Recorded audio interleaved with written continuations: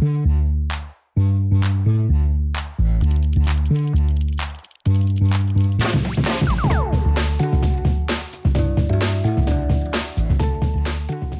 to Oh, I Like That, a podcast about things we like and occasionally things we don't. I'm Rachel Wilkerson Miller. And I'm Sally Tamarkin. Hello and happy Labor Day, Rachel. Happy Labor Day to you, Sally. Here we are. This is our kind of our plan B for recording this episode. We sat down to record a few days ago. We were all ready to go. And oh boy, did we just have technical problem after technical problem. It really was a remarkable shit show. I can't believe that many things went wrong that we were unable to record in the end through like no fault of our own equipment or anything like that. Like one tiny bug within the software that we used to record that we were unaware of until like an hour into the process of trying to figure out what was wrong. So glad we're back and making this happen. And ironically, the solution to our tech problems was for me to download the Microsoft Edge browser, which I've never heard of, but I'm assuming is like Internet Explorer 2.0 or something like that. And I just think it's funny that a like relatively janky browser is the solution to all of our problems. But here we are. And we seem to be recording a podcast. Yeah. Thank you to Microsoft Edge, who did not sponsor this, but in a way, very in a much way, did. yeah. This is brought to you by Microsoft Edge. Okay. So Rachel, what is the vibe right now? I think the vibe is medium. The vibe when we initially planned to record was like extremely bad. I think now we've had a couple days of distance from the terrible news of last week, but it's still not great. So, we often talk about the weather on this show. And last week, the weather was a big part of the reason that the vibe was bad, because Hurricane Ida was making its way through the U.S. and hit New York in just like a shocking fashion. The city was totally unprepared. Dozens of people have died. There was just like catastrophic flooding and zero warning. It was wild. Like we had no idea that this was coming. And this is coming after 2 weekends ago. We were totally hunkered down. We went to the grocery store. Like we were prepared. And this week we had no warning. And it was really alarming to wake up to images on Twitter of the corner that we live on with cars floating like right outside our building. And we had no idea it was happening. Like we got the emergency alert at like 11 that night. And I don't know, we get emergency alerts for a lot of things actually. So it didn't totally register. But I also think at that point it was like maybe too late. Like it was already really, really bad at this point. So I feel really upset by it. I feel really shaken just how unprepared we were. There's been a lot of news in the days since that the people most affected by it were poor, or like there's I'm going to link to in the show notes to a really good New York Times article about these basement dwellings that a lot of undocumented people live in New York and Queens that are just really, really dangerous. They're not like legal approved apartments, and this is a moment like this is why, because they don't have enough emergency exits and windows and things like that, and those were what flooded a lot in a lot of these cases. And it just is like after the past year and a half to have something like this hit a vulnerable community extra hard is just like, I don't know. I just feel really disheartened by that. And then we've also got the news out of Texas. So you want to take that one? Yeah. So, really like weirdly regressive and authoritarian abortion restrictions in Texas, which are like pretty bad in a landmark kind of way on like multiple levels. We'll have links in the show notes to places that you can donate to. Please support those places. And most of them are like mutual aid that help people in Texas or anywhere you'd like to support get, access safe abortions. Between the fact that like New Orleans is out of power for like a month and the catastrophic flooding in New York City and elsewhere that, like you're saying, killed a bunch of people, mostly people, already from vulnerable because they're marginalized communities. Like during a pandemic, the fact that like our infrastructure is just like completely not ready for the climate crisis that we are in, and also that like those most harmed are the people who are always the most harmed by everything really bad, which is like poor people, people of color, people who are undocumented, LGBTQ people, trans people of color, etc. Like it's like last week felt incredibly like I felt like an existential despair. Yeah, me too. That, it's not like unfamiliar to me, particularly over the last like several years, but like, I think that like since Trump not getting reelected and like vaccines coming out felt like very tiny blips of hope, despite the fact that we also had like an extreme right-wing insurrection and the Delta variant, people won't get vaccinated. Like, those things weren't making me feel like, great, our work's done. Everything's fine. Mm-hmm. But like, I was feeling just like tiny bits of relief that were like, this is the kick in the pants I need to like keep going. And that all just completely paled in comparison to like what the last week has been like. And I think like now it's like less raw. Like it's been a few days since we heard about the Texas stuff. And the thing is like, there's really bad news and it's like really truly terrible and scary, and then within like 12 to 48 hours people are organizing and like figuring out how to deal with it. And in fact, like organizers and activists have been like preparing for this for a very long time. And so like between that and just like the initial shock wearing off, I think the vibe has gone from like probably the lowest it could have possibly been to like, okay, we have like a little bit of distance and perspective. So we're kind of in a medium place right now. Yeah, that sounds right.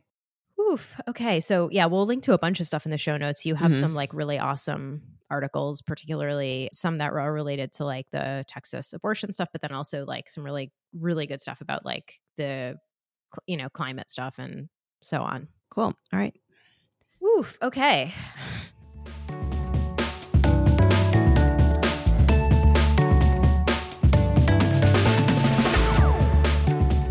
So for today's main segment, we are talking about one of my all-time favorite books, The Art of Gathering by Priya Parker, which I've been singing the praises of for a few years now, and I finally convinced you to read, Sally. And we haven't gotten to talk about your thoughts on the book yet. So let's kick off there, but I guess we should also give some context for what this book is and like why I love it so much and what it's about. And then we can get into your thoughts. Love it. The gist is that our gatherings, whether that is birthday parties or work meetings, are not good, and that they could be made better by sort of following some simple principles to just make them more meaningful, more enjoyable, more efficient, sort of whatever the goal is of whatever the gathering is.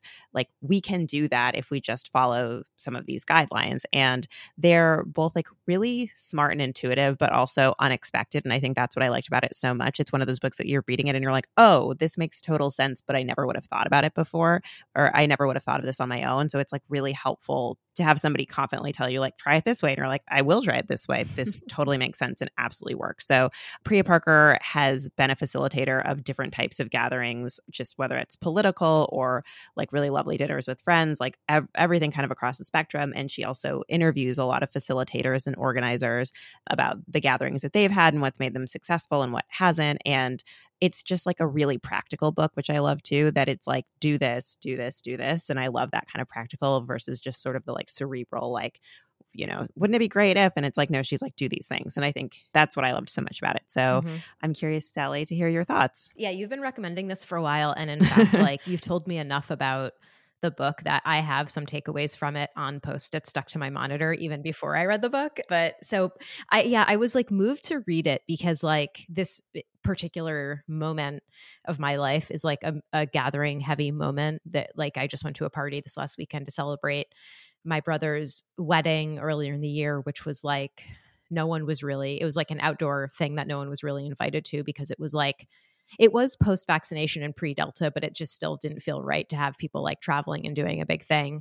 So we had like an outdoor pizza party for him this past weekend. And then I have a couple weddings coming up. And I just think there's something about, like it's warm weather and people are getting together because it's warm and also it's starting to cool off, at least here in the Northeast, which means like I think people are wanting to get in there like, before we like burrow away for winter. So I was like, it maybe seems counterintuitive that like a book about getting a bunch of people together during the pandemic would feel really relevant, but it did feel so relevant to me, more so than it would have any other time, because one of Priya Parker's like I think overarching points is like being more intentional about planning how you bring people together will make the gathering much, much, much better. And I don't think I've ever planned anything with more intention than like a very small gathering of like a couple people during the pandemic. Like there's just so much that has to go into it.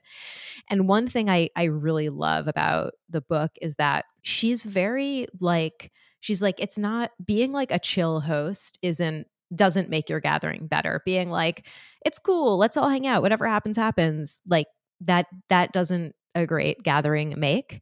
And it's not only is it okay to be like, okay, I really want to think through like not just how logistics are going to work, but like, are the people I'm inviting going to feel comfortable with one another? Is this a good mix of people? Like, do people understand the purpose of the gathering? Will my guests all feel comfortable and safe? Like, it's actually cool to think about think of those things, you know. And I sometimes feel like a stick in the mud because I tend to think sort of really intensely about all of the things that go into making a gathering feel fun and safe and comfortable. And I think that's because we do, I think, value being a chill host and being like, if I'm just not like it's like it's cool and chill to not have structure, or it's cool and chill to not have rules. So when you are someone who's like, I have an agenda and I have a way I want things to go and I have a plan, it, you know, can make me feel a little bit like, man, I'm a real buzzkill. But reading this, I was like, man, I'm not a buzzkill, because Right.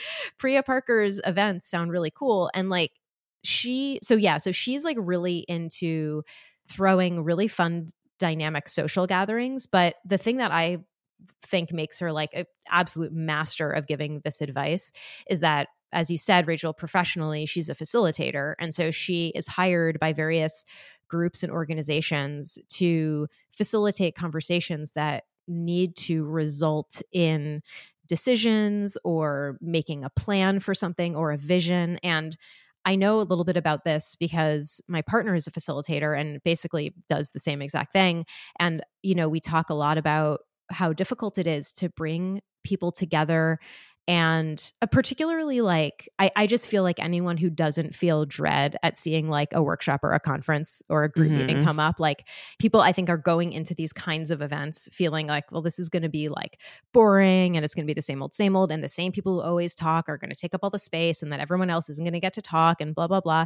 And the facilitator is dealing with, I think, like that dynamic and has to bring all of those people to like make a really important decision about their organization or their mission or whatever.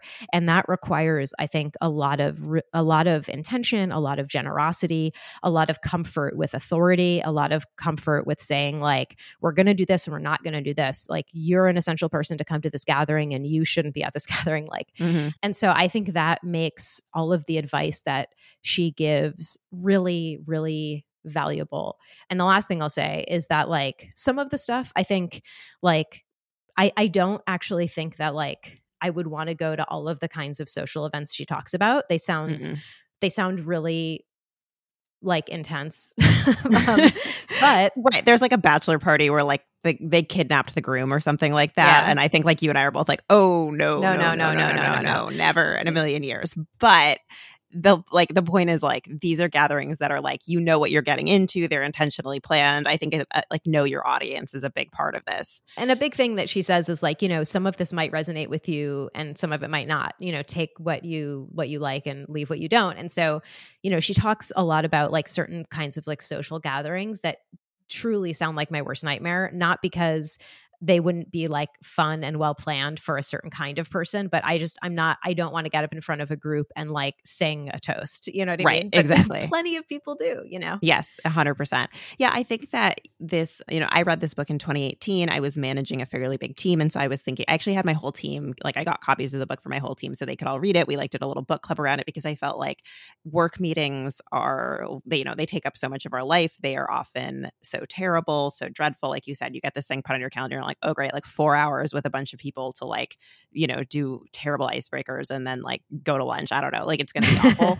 And so, you know, I think the advice really applies there, even more so now that we are working virtually. But I actually don't know if you know this, Sally, but right after I read this book, I was working on something at BuzzFeed that I was working on the project that introduced me to my girlfriend. And this was like my second time meeting her. She was running a design sprint for a bunch of people, which it's like the Google design sprint. It's like a very like a formula for how you like brainstorm and generate ideas. And it's like very regimented. So I had just read this book and then I watched her facilitate this design sprint. And like, she started off by saying like, so we're going to do this. Like, we have a lot to cover. So during certain exercises, I'm going to set timers. And when the timer goes off, we stop what we're doing. I'm going to have to, like, if you're talking, I'm going to cut you off. We're going to have to move on. And I sat there and I was like, oh my God, like, this is Priya Parker's book.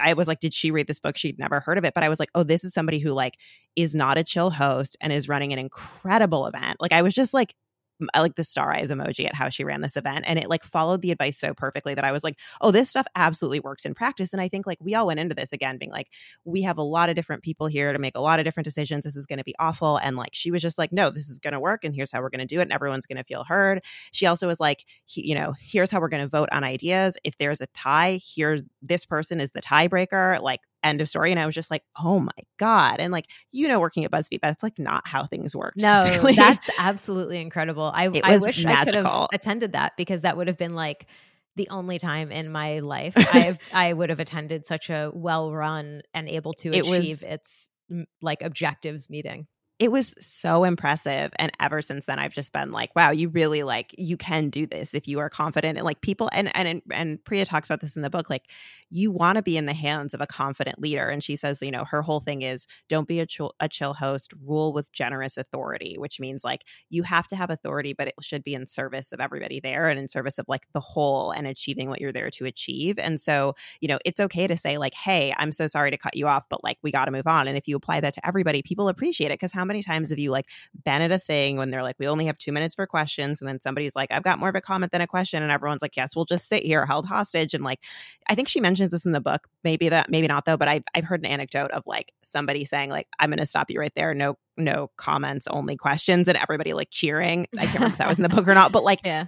Everybody's sick of this shit, and you want the person with the mic. Like I've been to really bad like panel events that are the facilitator is not moderating and they're just letting someone go on. And it's like, no, do your job. And so people actually, I think, appreciate it. And I think the more that we like abdicate that responsibility, like you abdicate it to the loudest voice in the room. And like, that's not what we all signed up for. We came to your event to have you host it. I don't want like your buddy from college taking over. That's not what I'm here for. So I think, this is really validating, and it's a boost of confidence that like if you're in charge, be in charge. Like if you're the host your party or host your event. Like that's what we're here for. Totally. And one thing I was thinking about as I was reading the book, I was thinking a lot about how often I've been like on my way to an event, like a social event, been like, wait, what's happening? Are we like eating and then doing a thing? Or like, what's the vibe of this thing? Or like, is so-and-so like, is their partner, are partners allowed? Like, it's just like, there's like a lack of clarity about the thing you're attending. You know what I mean? And I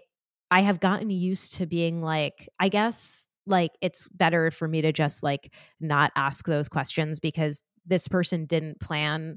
And like, that's not how you're supposed to be a chill party goer too, I guess is what I'm saying. So like, don't be all like, hey, like, I wonder like, so like, when are we going to eat? Or like, I think especially of like a wedding that I went to several years ago, and there was like the ceremony, and then the reception was meant to take place after the like photography session, and the photography, like how they do photos of like the bridal party and the group, all that. And that took so long. And everyone was like, wasted and starving because they were serving us drinks and not giving us food. And it's like, I think like the expectation is like, be a chill party goer, like show up at the place. And like, it's like, don't worry if they're going to have the kind of food that you want to eat or the kind of food that like you can eat. Don't worry if like, they like, who knows if you're supposed to bring something like, that whole thing. And I really like how validating it is. That's like, people feel like good about going to something that is being conducted with this kind of generous authority where, you generally know what to expect, and the host is there to like make sure everyone's like, needs are being met and stuff like that. And I really, really appreciate how that is just kind of a perspective shift in how we think about, coming together, either when we are hosting something or when we are, the attendee. Agree. I think anyone who's planning a wedding has to read this book. To me, it's like, it's such a helpful foundation for how you think about everything from the guest list to what you're putting on your wedding website, how you're communicating things. And I think, you kind of touched on this, but like during this pandemic, it's been even more important for for over communication around safety, around like what the expectation is. Like, it's not enough to just say like, "Oh, we'll be pretty safe." It's like, no, but actually, like, how many people are going to be there? And at this point, it's like, is everybody vaccinated? Are we doing masks? Like, what if we need to eat? Like, what's the deal? I think just people have questions. Not everyone will, but like, Terry, who we often mention on this show, will often say when we're like getting together, like, should I eat before? Are we going to eat when we get together? Because especially if you're like gathering at a weird time, like at 2, are we eating or what? And like now at this point, I've just like, I think she probably like how she communicates this is like I think she's often been like a little embarrassed to ask this, and now she's more comfortable doing it. And I'm like, yeah, please do. But I'm also like thinking about it proactively to be like, let's eat, because I know she's going to have this question, and like if she does, other people are too. And just trying to learn from what people are asking you about. Like if everyone's asking you something, then there's probably like you need to do some more communication about it, or like going forward, like make that part of the communication that you're sharing. Like what's the plan? Everyone wants to know what the plan is, I think that's a huge takeaway. Like I think that like if a single person has a question, it's like a pretty much a sure thing that someone else, if not like several other people, do too.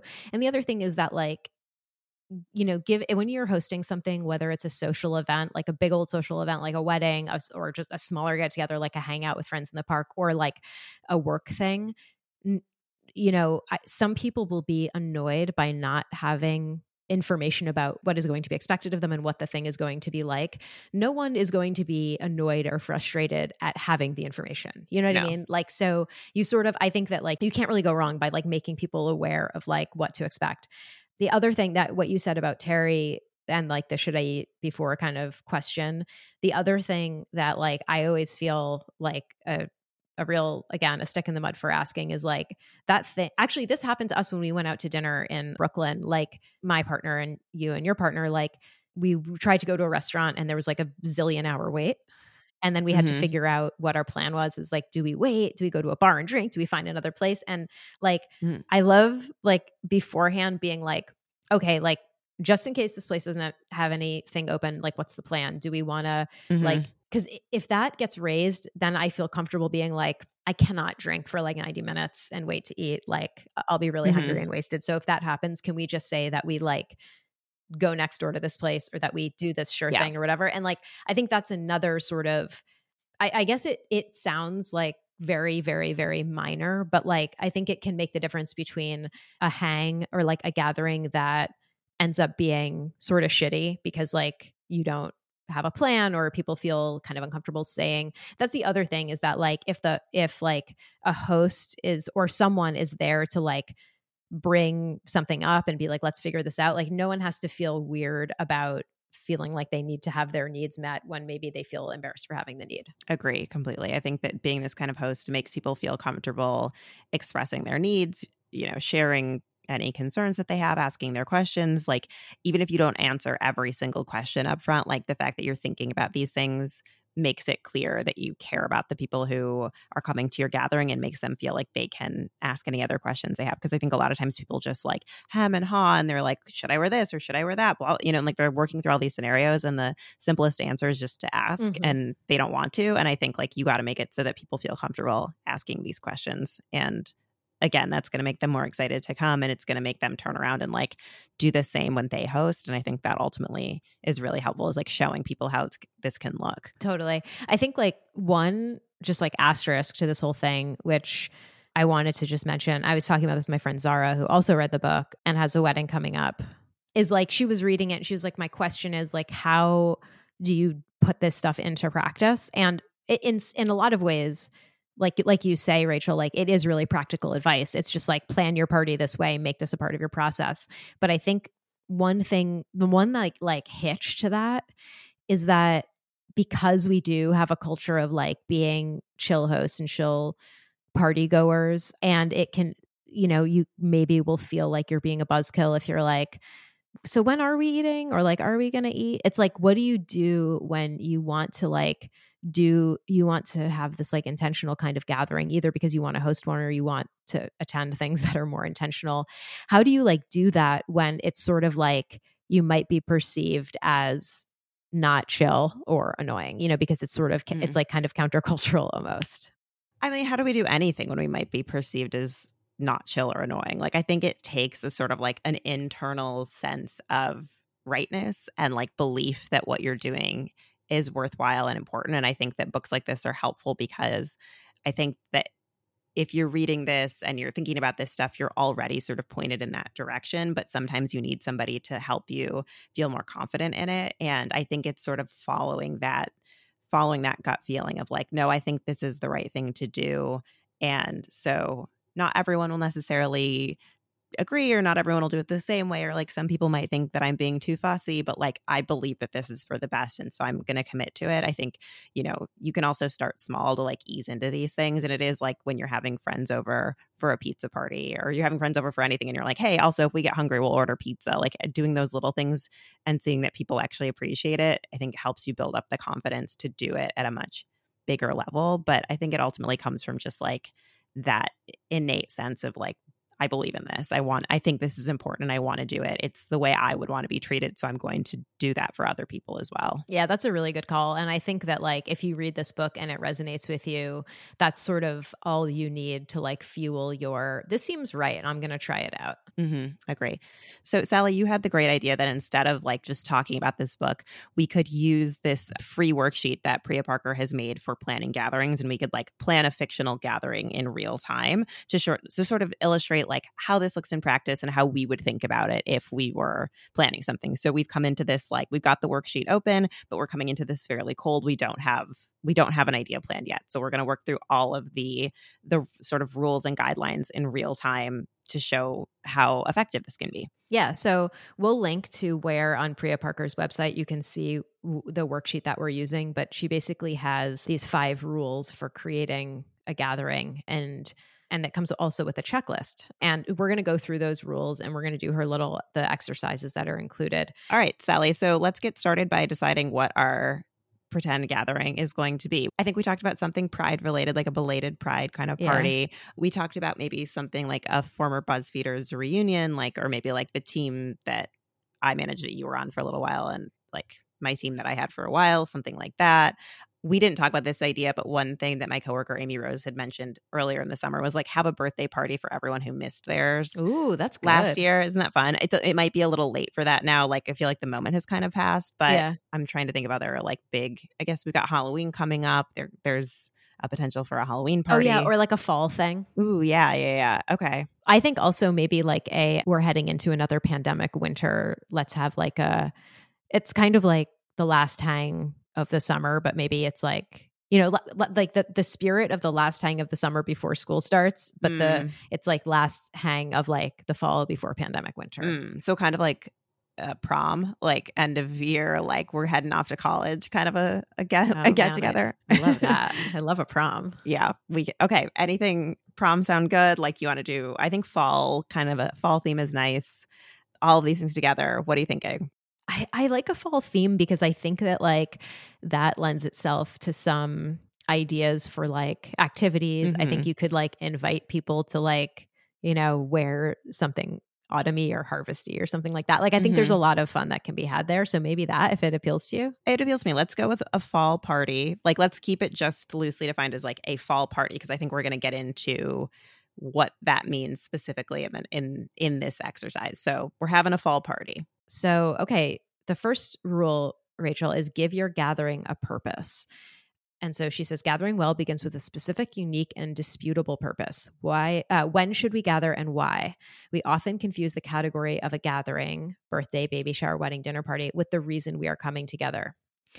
When we don't examine the deeper assumptions behind why we gather, we end up replicating the same old party formats. I mean, this is some of her best advice. It's one of those things that like, oh, yeah, like when you read it, a light bulb goes off, but it's not something you would think about. And I think all those examples she gives are really helpful. If you think about something like a baby shower, and I think she kind of talks about this in the book, there's a big difference between like we're having a baby shower as like a family reunion for everyone to see each other versus like we're having a baby shower to make the new parents feel like incredibly loved and like supported on their journey versus like, we're the new parents are kind of down on their luck and they like really need communities like financial support. So we're having a baby shower to like provide them with things. Like those are 3 different things that could happen at a baby shower. And so when you decide on like who you're inviting and what the entertainment's going to be and all those little things, like that kind of differentiation of purpose will give you a really clear path forward. So I love this advice so much. Yeah, I do too. I do too. And it's like, depending on your purpose, your event will look a little different. Just because it's a baby shower, it doesn't mean that like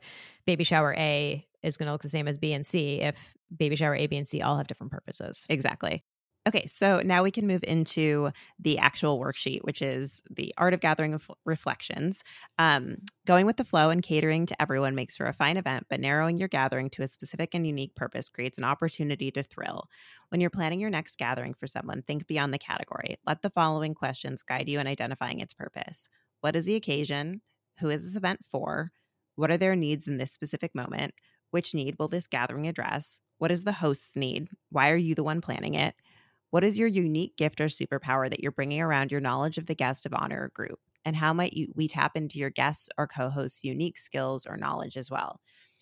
Use the table below to help you begin planning with a specific purpose. So first, we need to determine the category. Then we're going to do 3 reasons to bring people together in this moment. And then what is the most important need? Be specific. Cool. All right.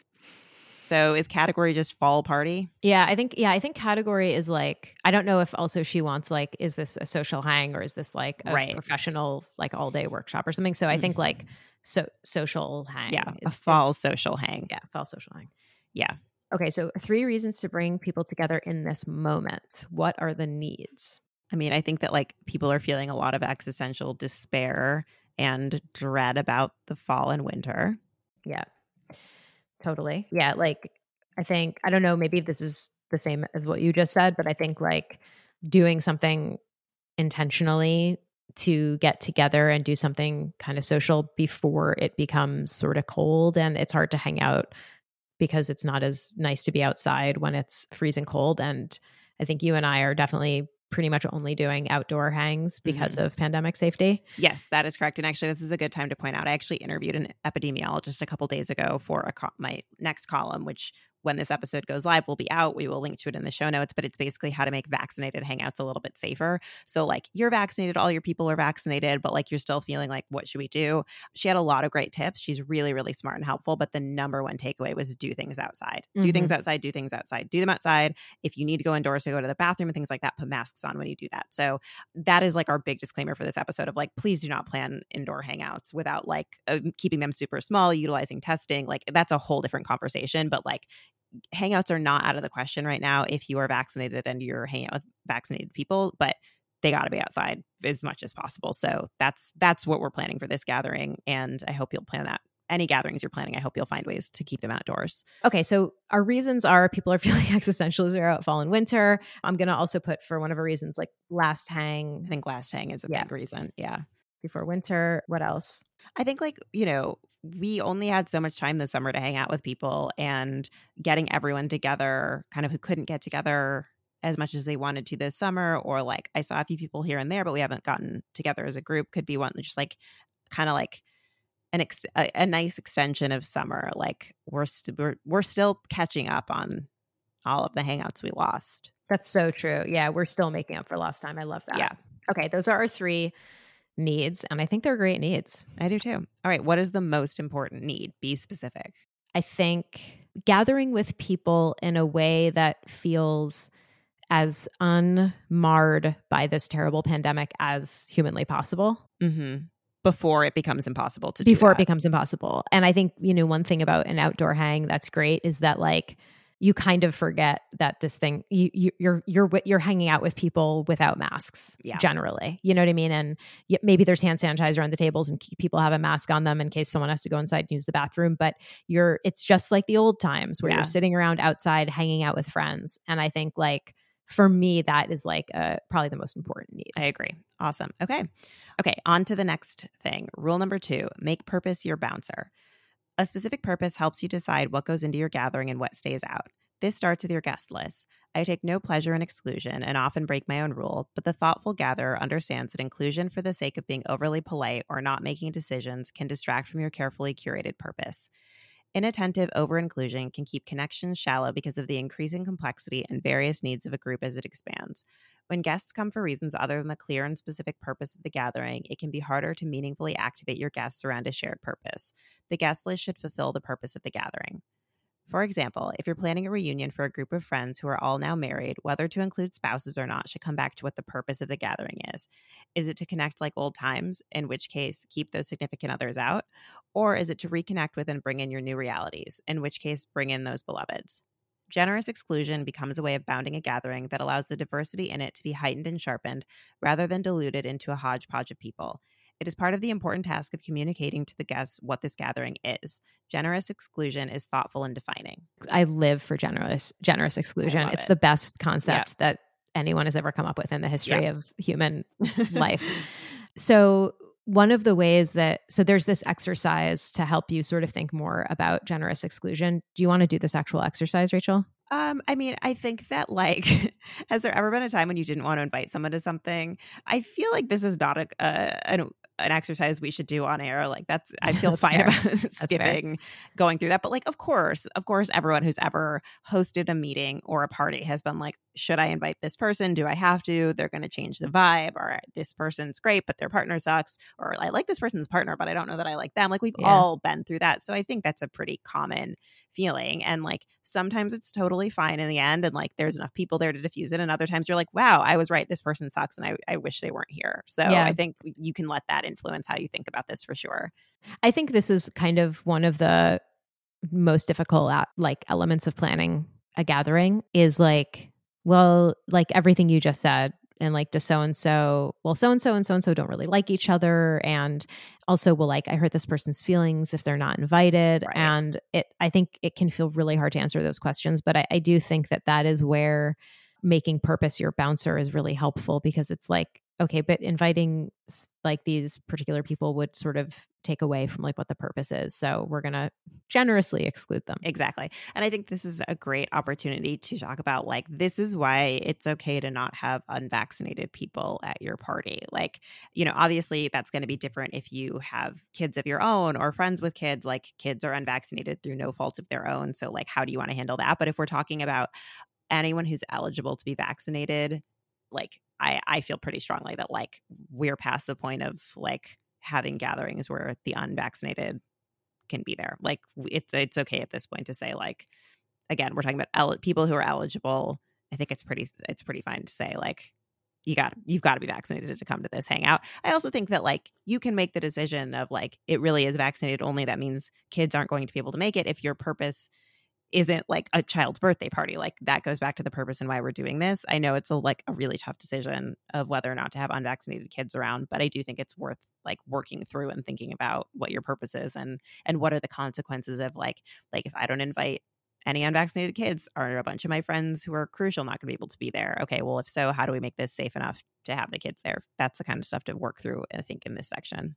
Totally. Yeah, I think that's totally right. So for our fall party, how will our purpose influence the people we want to invite?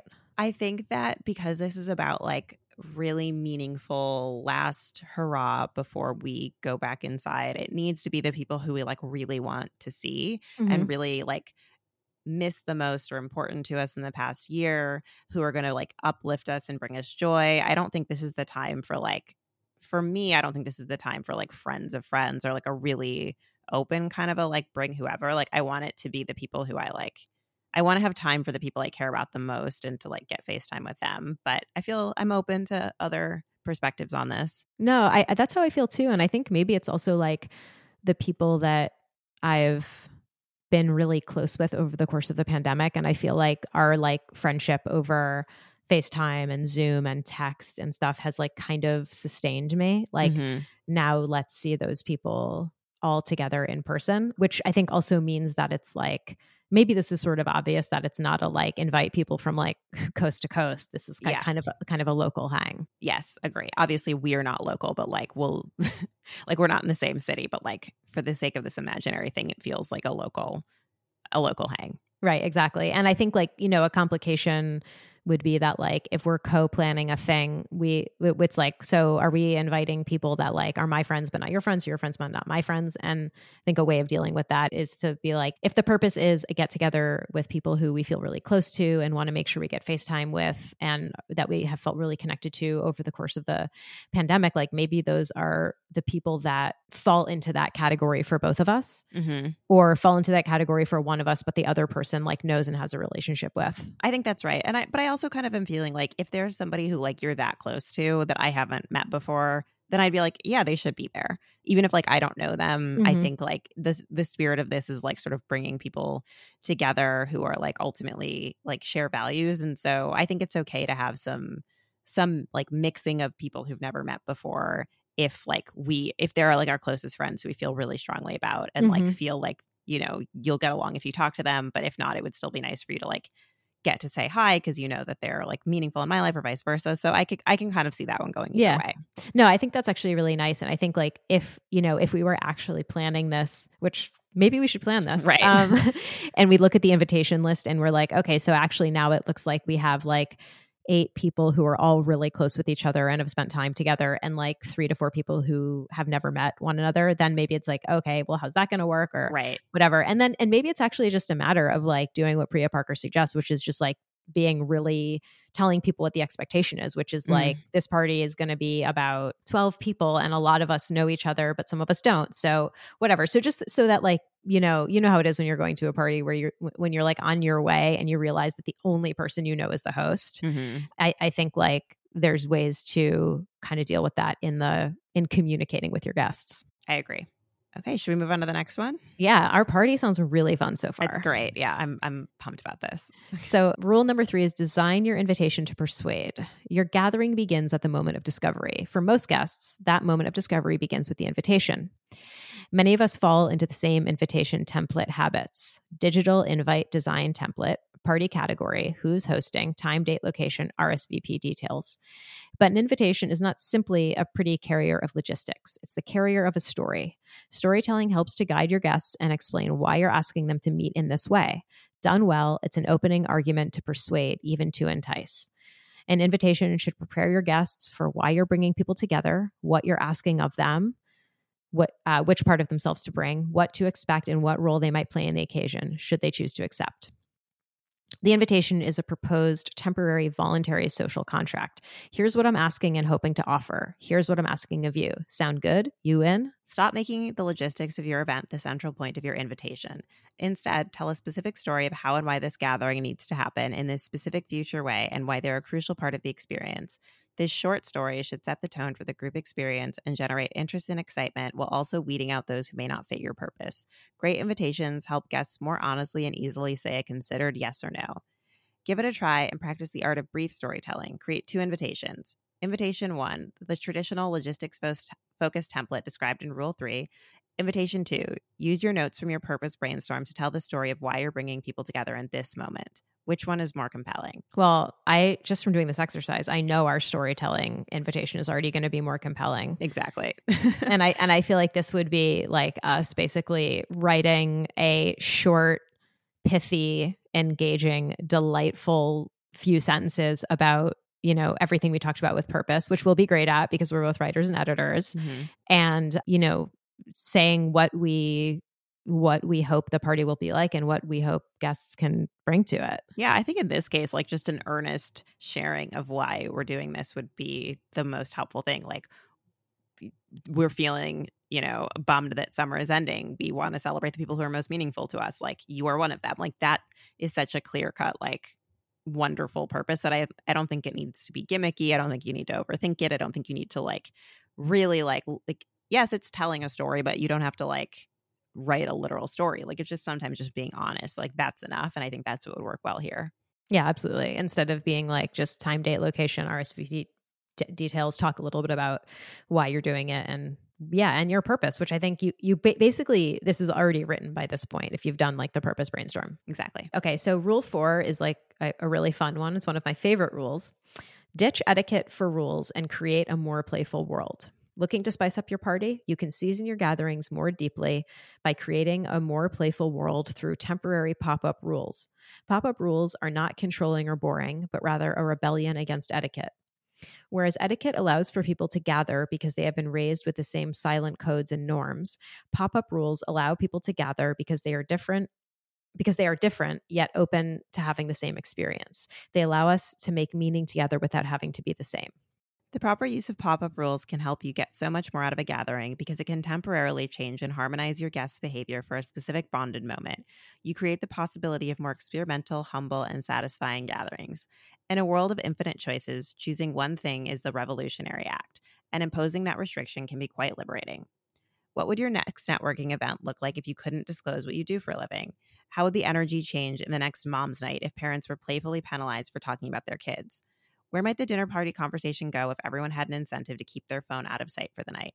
Brainstorm a few pop-up rules of your own to experiment with for your next gathering to help others be more present. Be playful and have fun with it. I already have an idea for a rule, which by the way, I like my knee-jerk reaction to making these rules is like, don't tell me to have fun. Maybe I want to talk about work, Right, totally. But what her point is like, this can be a playful experiment. Give it a try, see how it goes.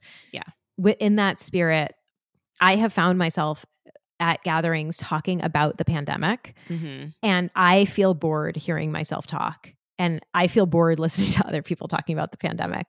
What if there was a rule of like, we're not going to talk about the pandemic. We're not going to talk about COVID. We're not going to talk about the death toll and how because we all read the same stuff, right? All the ICU beds are full. Maybe there's a new variant that we have to worry about.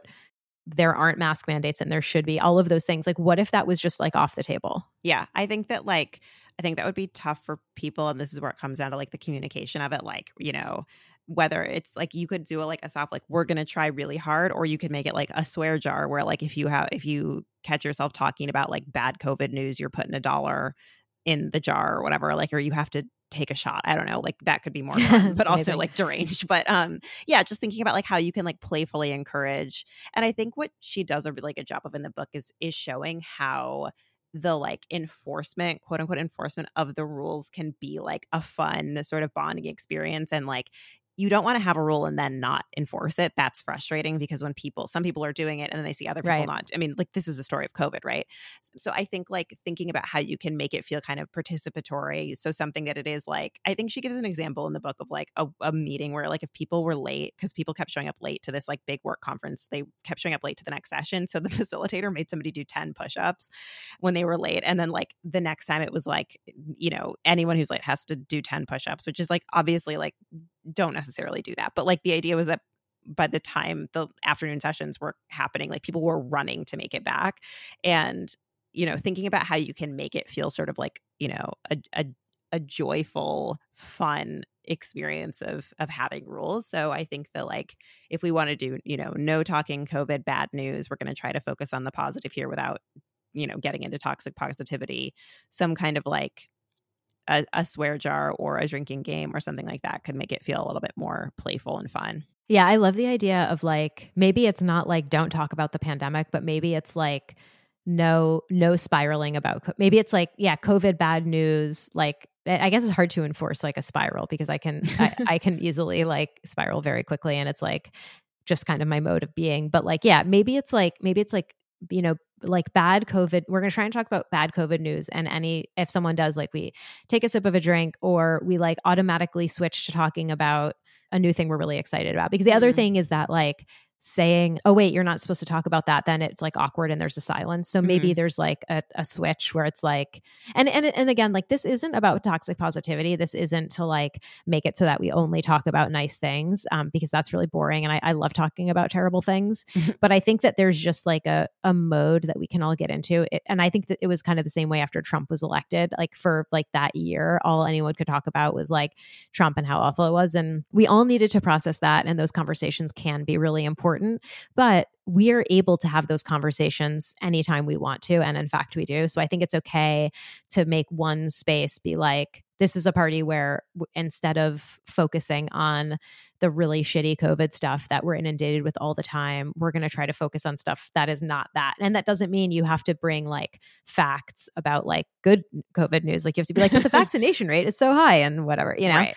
So yeah, I like having some kind of a like a soft rule just to encourage, you know, not spiraling. Yeah. And I think that if the way that it's implemented will encourage people to like catch themselves and be like, oh, there I go again. Gotta put $1 in the jar, whatever the case. Like people will catch themselves doing it and like sort of pay the price happily. And in a lot of cases, if it's kind of like, you know, it's not like a series like, oh, fuck you, you talked about the pandemic. It's like, oh, oops, it's so easy to have that happen. Like we're all on the same page here. It's fine. Right. Like it's right. It's meant to be like a playful thing. Yeah. What about like other rules? I mean, yeah. I think that like for a party, I think it's like pretty chill. Like I don't think that it is a place for a ton of rules, but I do think that this is an opportunity to talk about things like, you know, everybody should like wear your fall finest and like lean on like, you know, really dressing for this. And I don't know, like,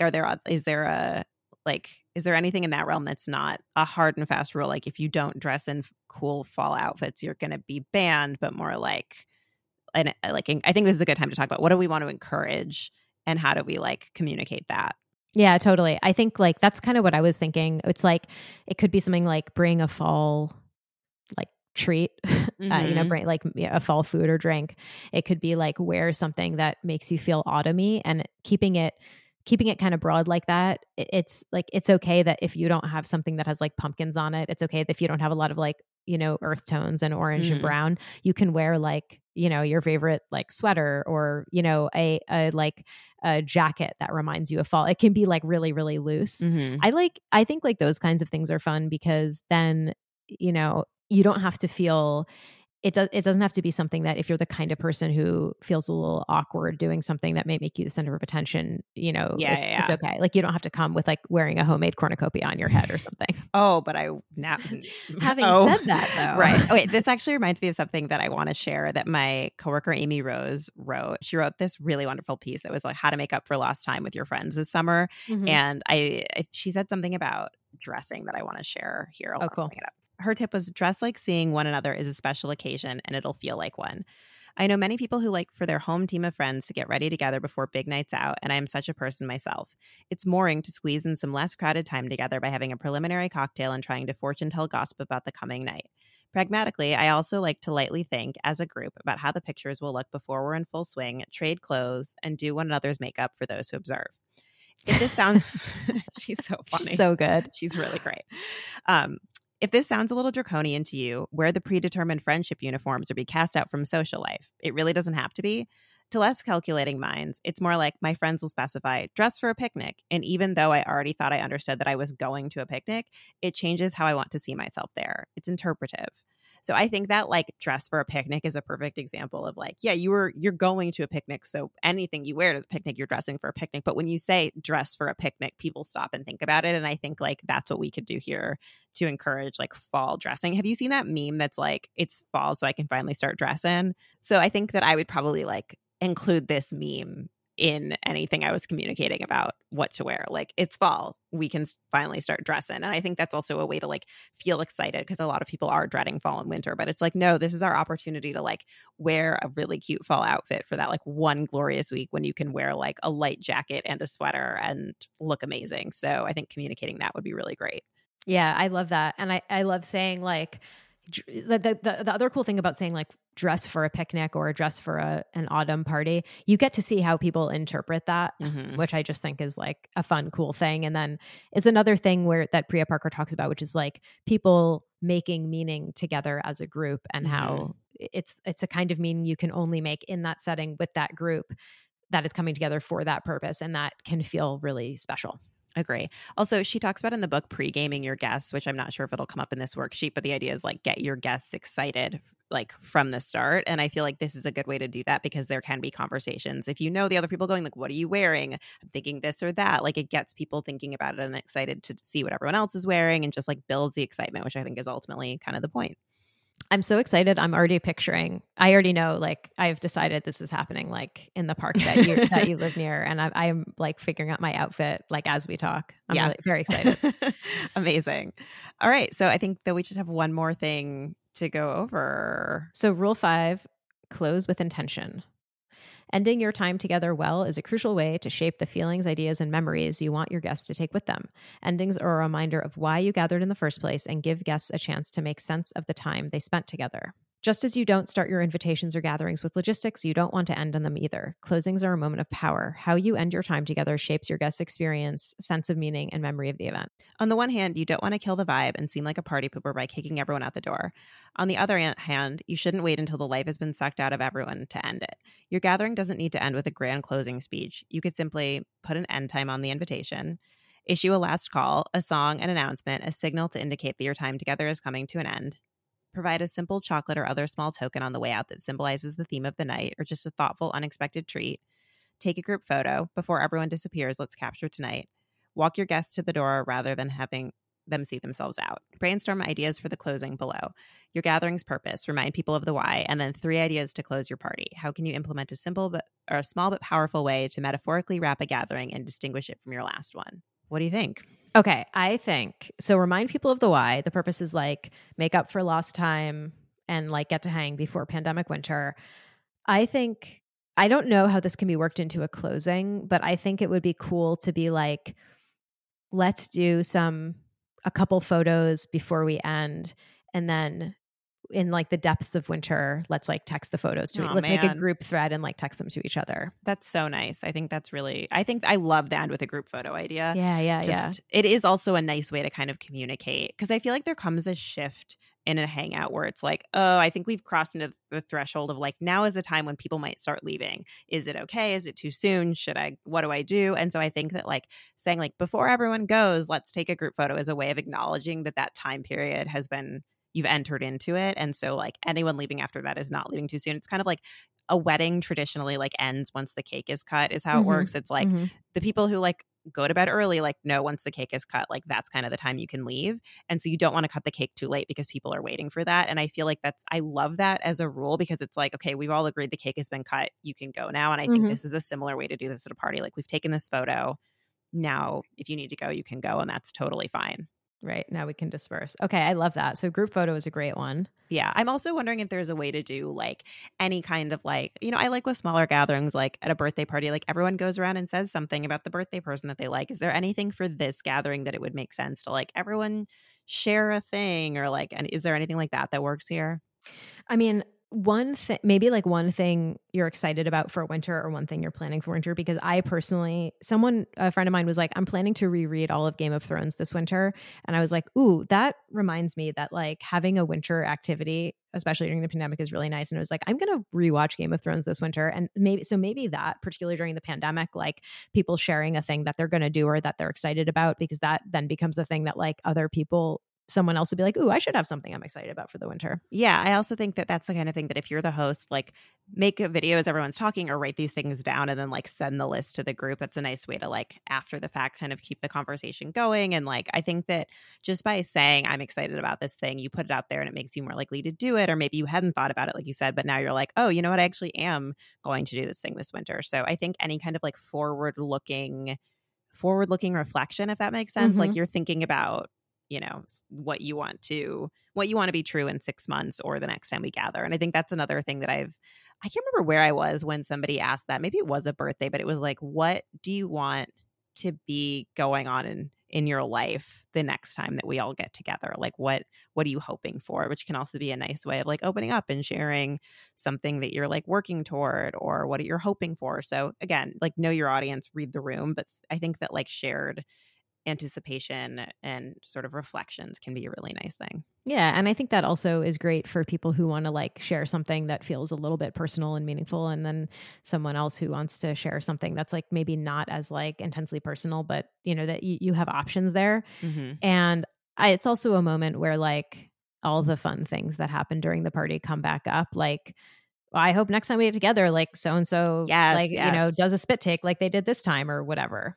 Yeah. I also think that like if you are, want to be a little sentimental, you can like, if you want to, she says you don't have to end with a grand speech, but if you want to just like thank everyone for coming and say like, part of the reason I wanted to do this is to remember this in the depths of winter, and like remember in the depths of winter that we have each other. Like, reach out if you're not doing well, if you need anything. Like, look at who's here with us right now. Like, we're here for each other, and like, we're gonna, even if we can't physically be together, like we're in community and we have each other's backs. I think could also be a nice thing to like remind everybody of, because it's easy to forget that like, I don't know, when you haven't seen people or talked to people in a while or had that vulnerable moment, it can be hard to reach out. But I think as I'm thinking about winter, I'm just like, people need to reach out. And so reminding everyone of that is also maybe something you would want to do. Yeah, man, I love that. I'm now so incredibly attached to this gathering.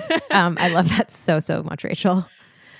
All right. I think we did it. Yeah, I think we did it. We planned a party. So great. I feel good about it. I feel much better about other things I've planned. And I think that whether or not it happens in real life, it's just going to be a really fun one. Yeah. I also want to say that, Priya doesn't really focus on things that I find important, like finding the exact color cups from Party City that I want to buy and other decoration related things. I think that like that falls into this like creating a temporary world. But she also says like, most party checklists focus on that kind of stuff. So she doesn't. But I do think that like decorations and music and other like candles and vibe, all that stuff is like very much in the spirit of this. So we could have literally spent an entire other episode on like, do we want the theme to be more like spooky, or do we want it to be more like just classic autumnal and all those things? And like that to me is like the fun part of planning a party. That's like where I find a lot of joy. But this is about the meaning of the party, and those things are still tied to the meaning. But I think it helps if you start with the purpose and then let the decor and the outfits and the music and the food flow from that, and not the other way around. Yeah, I totally agree. In fact, like I'm just thinking now, like I think all of this planning and talking about purpose and stuff can only like enrich and enhance the experience of like finding, making the perfect playlist, putting together the perfect like menu or whatever. Yeah, agree completely.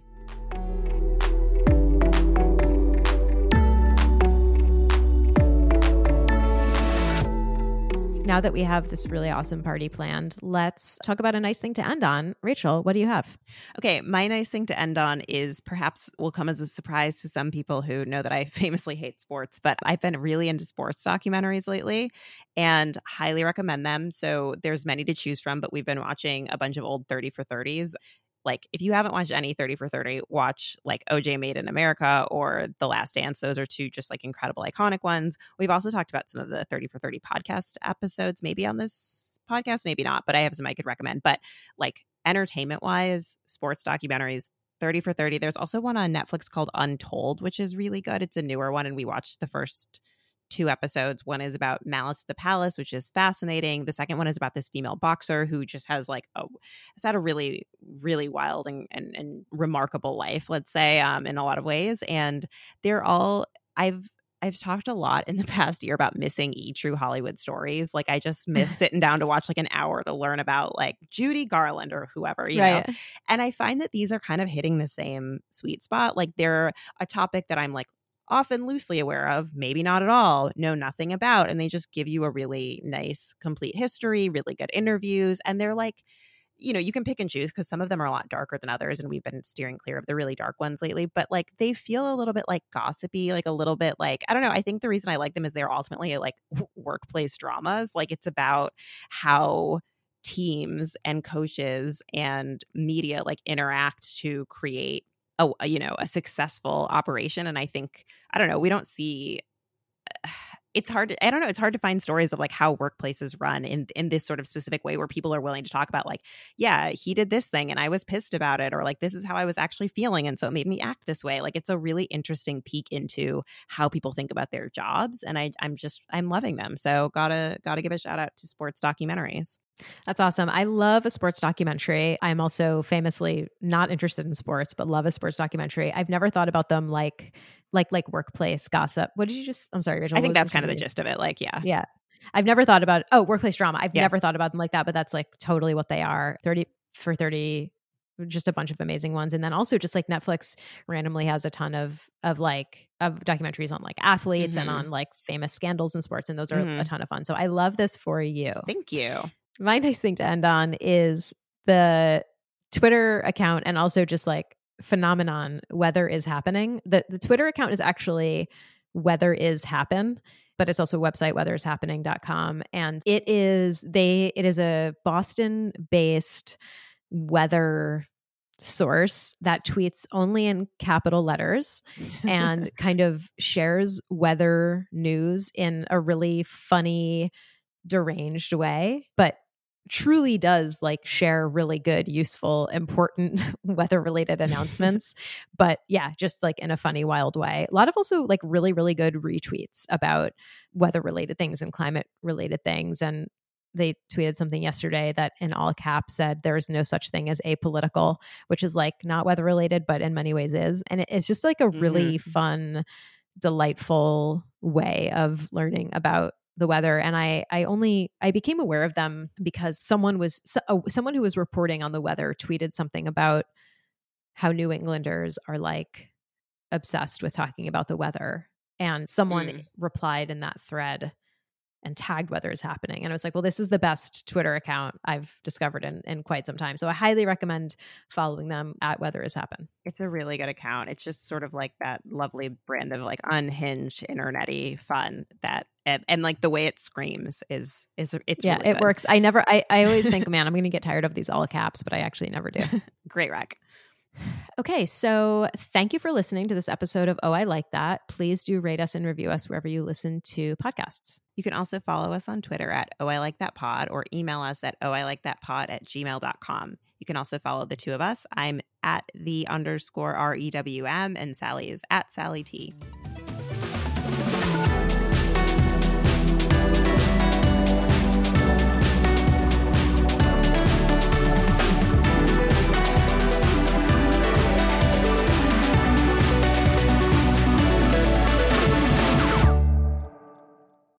Oh, I Like That is produced by Rachel and Sally and edited by Lucas. Amber Seeger, who is Rocket Orca on social media, designed our logo.